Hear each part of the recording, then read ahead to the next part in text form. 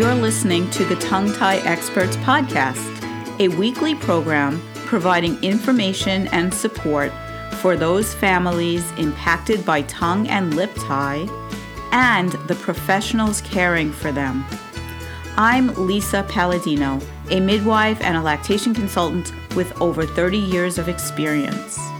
If you are a parent looking for answers or a professional who is curious to learn more than what you learned in school on this topic, welcome. This podcast is for you. A gentle disclaimer. Please do not consider anything discussed on this podcast by myself or any guest of the podcast to be medical advice. The information is provided for educational purposes only and does not take the place of your own medical or lactation provider. Thank you. Welcome everyone to the Tongue Tie Experts podcast. I'm Lisa Palladino, and in this episode, I'm very honored and excited to be talking to Kelly Kendall. Kelly is an IBCLC just like I am, and I'll let her tell us a little bit more about what she does and who she is. Kelly? Well, thank you so much for having me, Lisa. I'm really excited to be here. My name is Kelly Kendall. I am a nurse and a private practice IBCLC. I support families virtually and in person here in Maryland. I specialize in tongue ties and oral dysfunction. And I also launched a comprehensive breastfeeding education platform called Boob School, where I kind of give the lowdown on what to expect with breastfeeding so people can avoid a lot of the common challenges that people face along the way. So that is for pregnant families? Yeah, it's really for both. If people are able to do it pregnant, they can avoid a lot of challenges, and I really encourage that. But I don't want people to feel like it's ever too late. You know, there's always things to learn and support to get. And so I'm happy to be able to kind of do both with that as well. I totally agree with that. You know, it's never too late, no matter what stage you're at. If you haven't had support and you start getting it, it can always improve things. And you may get to a place where you never imagined if you reach out and you learn, get the education you need around breastfeeding. Absolutely. Something so poorly lacking. So your service is amazing because it's hard, especially since COVID time, right? It's very hard to get the right education. Hospitals aren't having classes like they used to. And yeah, and they're lacking. Yeah, I was a hospital-based IBCLC for a couple of years, and those providers are doing the absolute best they can in kind of an impossible situation. I mean, people are there for vaginal deliveries 24 hours. I mean, that baby is barely woken up to breastfeed by the time they're being ushered out the door. And I just saw this huge disconnect between kind of this perfect picture that we would paint for people of what early breastfeeding is like, and then kind of the reality of it. And I wanted to kind of fill in the space there with, you know, actionable things that people can do that make a really big difference. And with breastfeeding, I mean, you know this, Lisa, it's not necessarily these really high-tech interventions. Often it's like really simple shifts that you can make that really are game changers and make things a lot less stressful and a lot more enjoyable for you, which is really the ultimate goal. Yeah. Don't you sometimes have this experience? I know that sometimes I'll have a family here with me in my office, and I'll say something that I think that is common knowledge, but they've never heard. Because for us, we know so much that we forget that not everybody knows all the little things that we do. And I'll say something really simple, and a light bulb will go on, like in their eyes. I'll see them go, oh, wait, nobody ever told me that.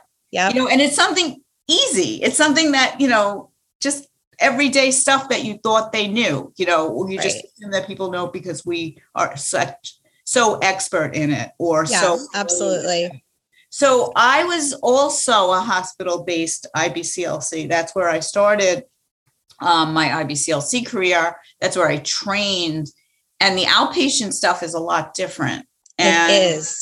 Yeah. And I just had an interview yesterday. I'm not sure if that podcast is going to air before this one does, with a mom and her experience with her in hospital IBCLC assessment. And, we were saying about how, to no fault of their own, you can't possibly do what we do in an office with assessment, with birth history, with health history, with baby history, in that little look and see, oh, the latch looks good. You can't possibly get that same result. So I want to keep putting that idea home to listeners, that I would never want anybody to think that they had an IBCLC assessment if they just had somebody in the hospital come in and say the latch looked good. Because I've seen that before, right? Have you had that experience where people will say, well, I didn't think to call a lactation consultant because the one in the hospital said that everything looked good? Yeah, I mean, I think that's such an important piece. And,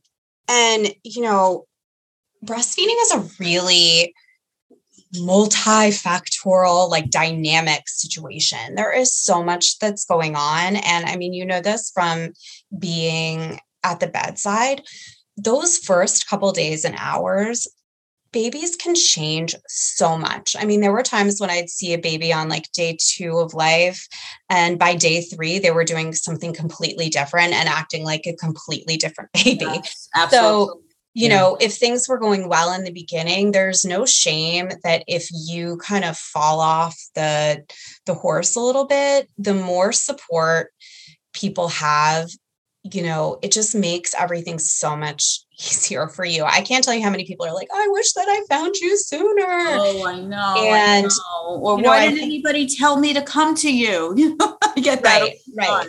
And I think it's really, I tell my clients, it's also up to, I think, women and breastfeeding families to turn to their friends and the people in their community to be like, look, I know the culture tells you need every single breastfeeding pillow and every single accessory and a $400 baby stroller, but really prioritizing your education and your self-care and the support is what's going to make the difference in what your postpartum experience is going to be like, period. Right.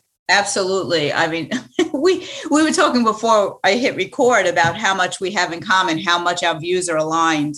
And sometimes the things you say, I feel like came out of my mouth. It's really hysterical. Because I say all the time, I mean, I've had parents that say to me that they can't afford to come to me. And if somebody really can't afford it, I accommodate. Right.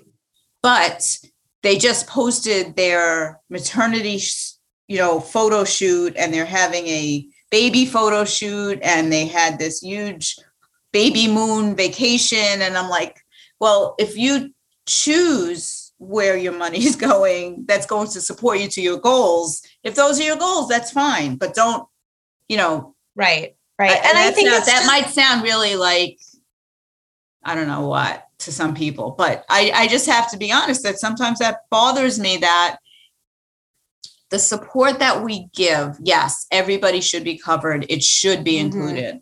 But if it's not, it shouldn't be thought of as something extra for those who could make the choice to afford. Yeah. And I think it's a cultural thing. That's what is in the dominant culture of what's important. It's so much external, how can I make a lot of, the external parts of my postpartum experience good. But I think reprioritizing what's going on internally in your own body and your own mindset and experience is really what makes those big shifts. And I think when you've had a family that you've walked that with, they're gonna be the person that says to their sister, you know what, take a breastfeeding class, make an appointment before you think you need it, check in with someone who you really trust, because that's, you and I can say it a million times, but it's only when the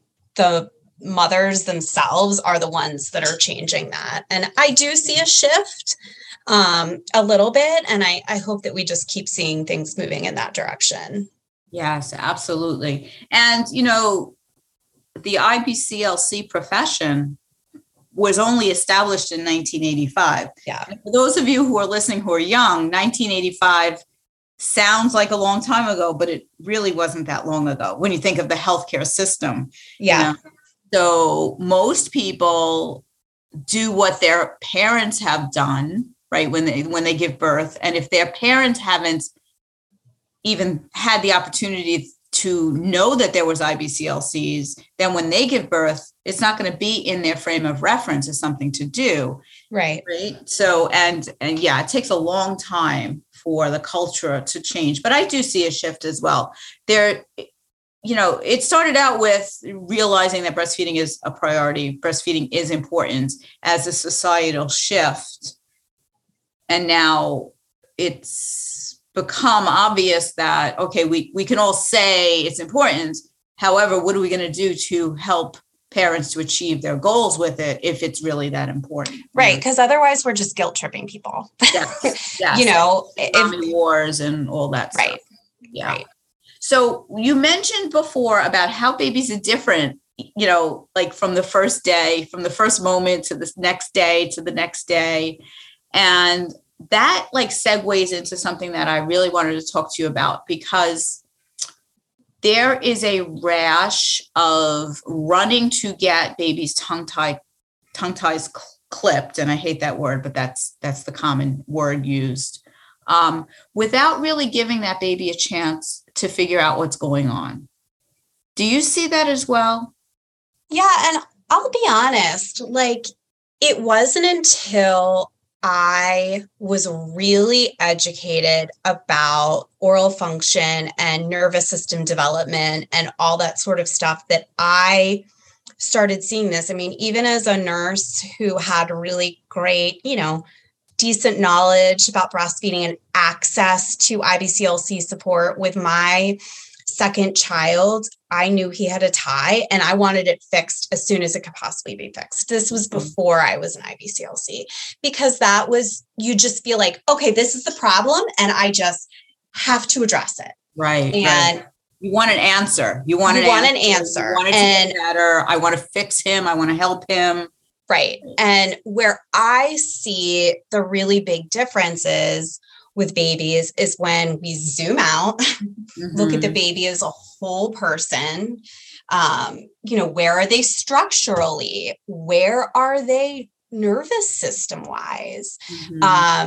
Because if you, for instance, like if you had a baby who had a really traumatic delivery, who is really activated and crying all the time and very difficult to soothe, and that maybe isn't the right time for that baby to get a release. Right. And don't you also feel like that baby in that state might be nursing poorly because of the state they're in?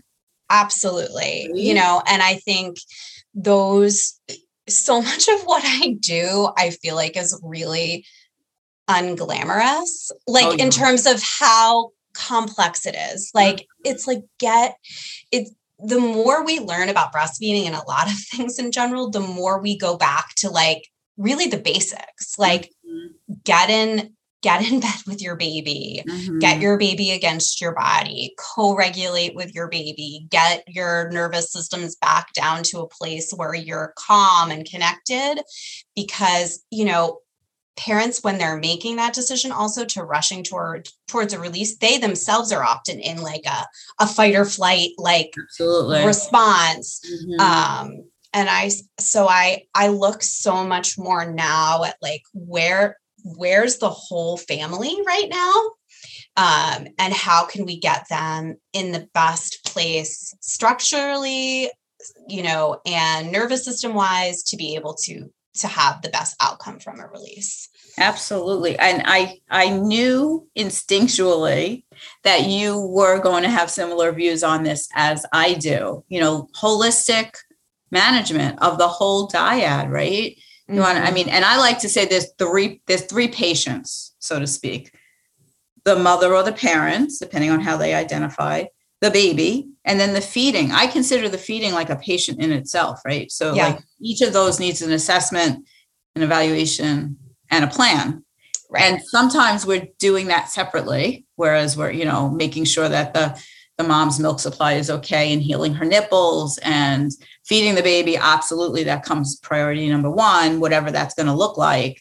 And then settling the baby where they have to be, developmentally, neurologically, emotionally, and then getting it all together. So there's always, it's like a three-legged stool. It's so true, because if you just rush to work on the feeding, for instance, like if a mom every time she goes to latch her baby feels re-traumatized and triggered and stressed out, and her stress level is like a 10 and she is about to cry even before anything happens, I can latch that baby for her.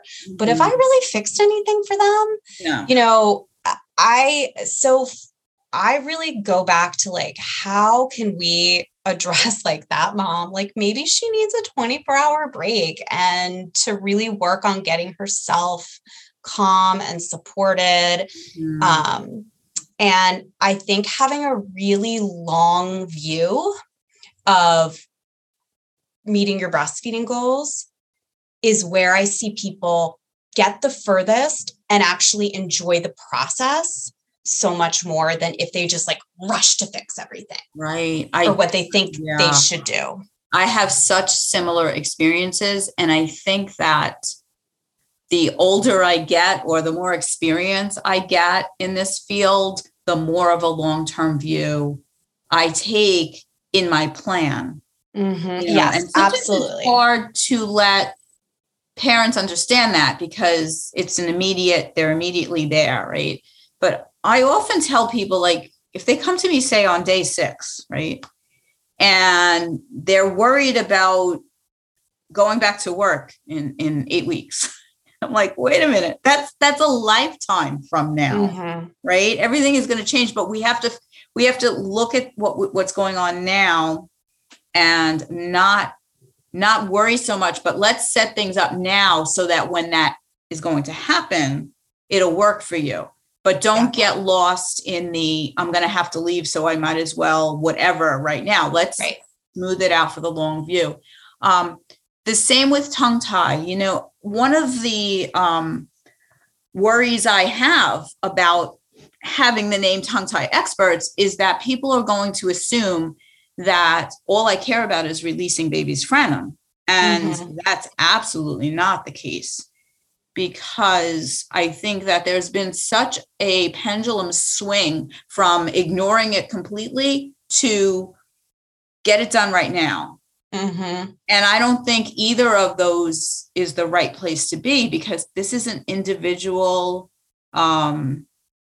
approach, individual assessment, and it has to be a functional assessment, not just a structural assessment. Are you a professional that feels like you didn't learn enough about tongue tie in school? Whether you're a lactation consultant, a nurse practitioner, a midwife, a doula, a doctor, a speech-language pathologist, a chiropractor, PT, OT, dentist, etc. I don't mean to leave anyone out. Anyone who works with pregnant or breastfeeding families in any capacity who is curious about tongue tie is welcome in the Professional's Guide to Tongue Tie in the Breastfeeding Infant. What you'll learn: we have 4 modules: assessment, treatment plan, frenotomy, and aftercare. So much great information, and it comes with a community. I didn't learn this in school, did you? Tongue tie treatment can be complex, and those who expect relief of symptoms with a quick snip or even a laser release, even by an experienced provider, are usually disappointed. Join me to learn protocols that offer an organized and simplified plan to support families through decision-making, preparation, treatment plans, procedure if needed, and aftercare. Learn the teamwork model of care. Knowing why and which providers are necessary will make things easier for you and provide effective outcomes for your patients. please sign up today. The link is in the show notes, but you can go to my website, tonguetieexperts.net, go to the professional tab. And one last thing, since you listen to my podcast, you'll get 15% off just by using the coupon code podcast15. And the word podcast is all in caps. Can't wait to see you in the group. Take care. And we have to have patience for the mother and the baby. Yeah, I think that is such a big piece of it. I mean, I can think of so many dyads that I've worked with where, we'll have an appointment and they're like, okay, well, when can I get it released? And I'm like, a month? Right. I mean, there's a lot of work to do sometimes beforehand. And that might mean mom is pumping or using a nipple shield or needing to supplement or whatever, where stair stepping up to their goals. And that's where, a lot of times you have to really help support that parent and make sure they understand that it's safe to wait. Like, we want to wait, because if we just release that frenum without addressing any of this other stuff, you're not going to see the results that you're hoping to see, period. Absolutely. I mean, there's that rare case where things are better right away or seem to be better right away. Right. There definitely are with babies who other than their frenum, they're moving their body really great. They're able to get into a really wonderful position. They're pretty well regulated. Then that's the case. But if we're talking about these babies that are having a lot of issues, it really might take a couple weeks to get to meet their goals, and that allowing, the expectation that that's okay and that's normal and that's not a failure of them as a parent. It's just, this is a process, and having a really long view of what that process looks like. Right. And that goes into the amount of emotional support and education that we need to provide. And we do provide, sometimes after a day, I'm not very busy in my office anymore. I limit my encounters. If I have two families in one day, sometimes I'll come downstairs because my office is in my house. And my husband will say to me, "You look exhausted. You only saw 2 patients." And I'm like, "You have no idea." Because those 2 patients were like 6 patients, if we think about pouring into them.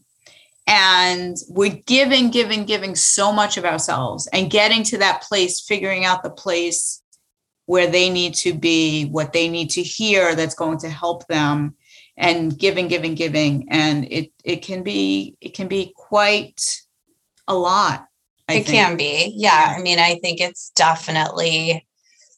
a lot more than anything else with my job. I feel like it's a lot of emotional holding of parents, of unmet expectations, of witnessing people's frustration and their pain. And so, it definitely takes a lot of self-work to be able to hold that. But I'm somebody that, fundamentally, I don't care, I'm using quotes, about what exactly their breastfeeding experience on paper looks like whether or not they use formula or nipple shield, or how long they used a nipple shield, or how.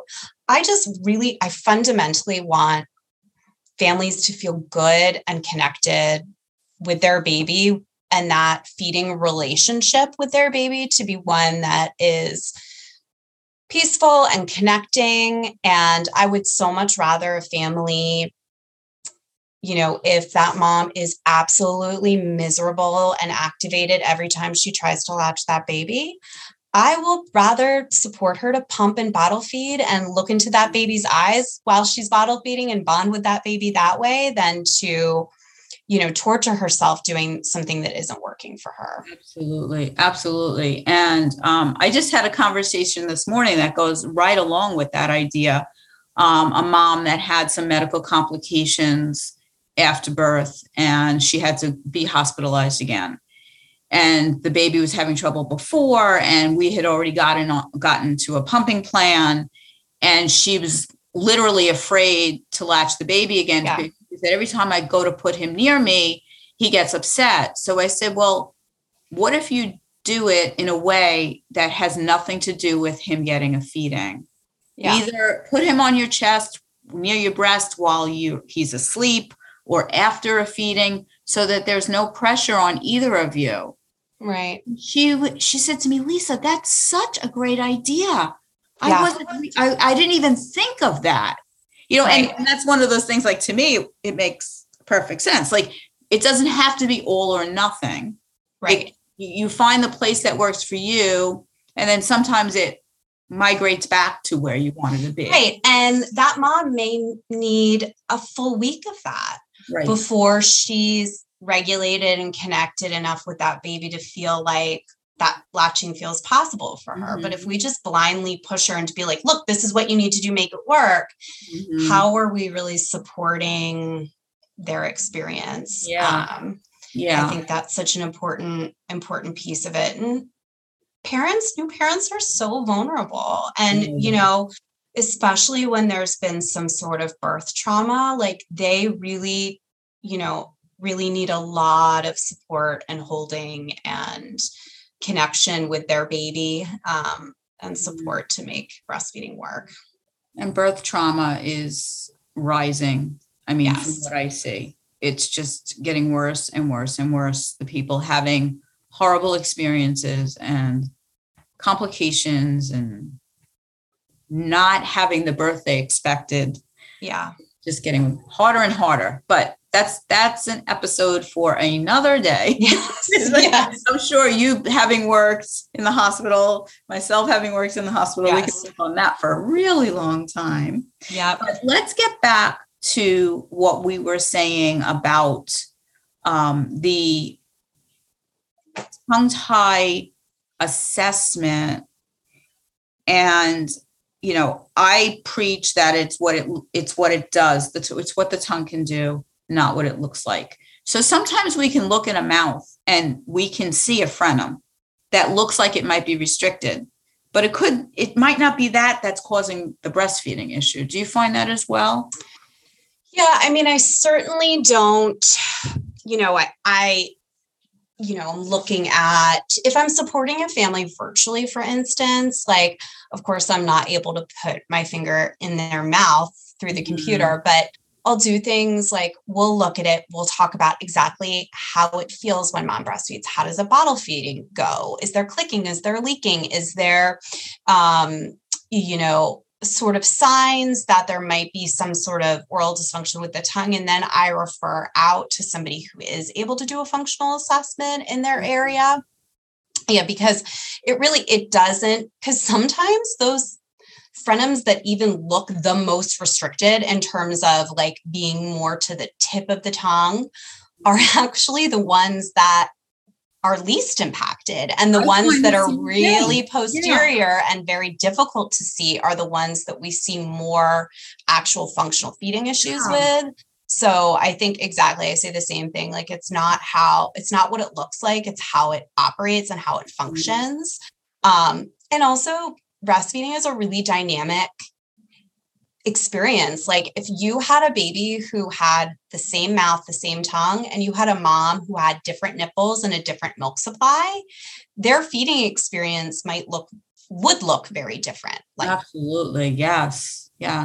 And if that same parent had a different experience at birth, the baby had either a traumatic or an atraumatic delivery coming together, all of those things play into what the experience is going to be. And I'm just remembering something else you said that made, when we were talking a couple of comments back, about the experience of the family in the breastfeeding relationship. And I want to shout from the mountaintops that the experience matters. It's not just about getting milk into the baby. Absolutely. Like, your experience matters. And feeding your baby should be a pleasurable experience. Right. Does that mean that you're not going to have like issues and frustrations and every day is not going to be rainbows and sunshine? But fundamentally, it should feel like a good connecting experience. And if it doesn't, then you really deserve to work with someone that can help you make shifts so it becomes that way, or helps you to advocate for what you need. But I think we're asking an impossible thing of parents if we're like, all right, you should breastfeed, but we're going to give you very little support and we expect you to just be a martyr and suffer through it. And that's what a like, quote, good parent would do, which I think is just a total, no one wins with that. And people don't feed for a long time with that. I have a very long view because I would rather you do what you need to do and have an enjoyable, long connected relationship than hating yourself and having to stop earlier and really having a lot of, grief and sadness around it. Right. And not making it an experience that you look back on as pleasurable, as something that you did that was positive in your life. All of that is so important. It absolutely is. Yeah.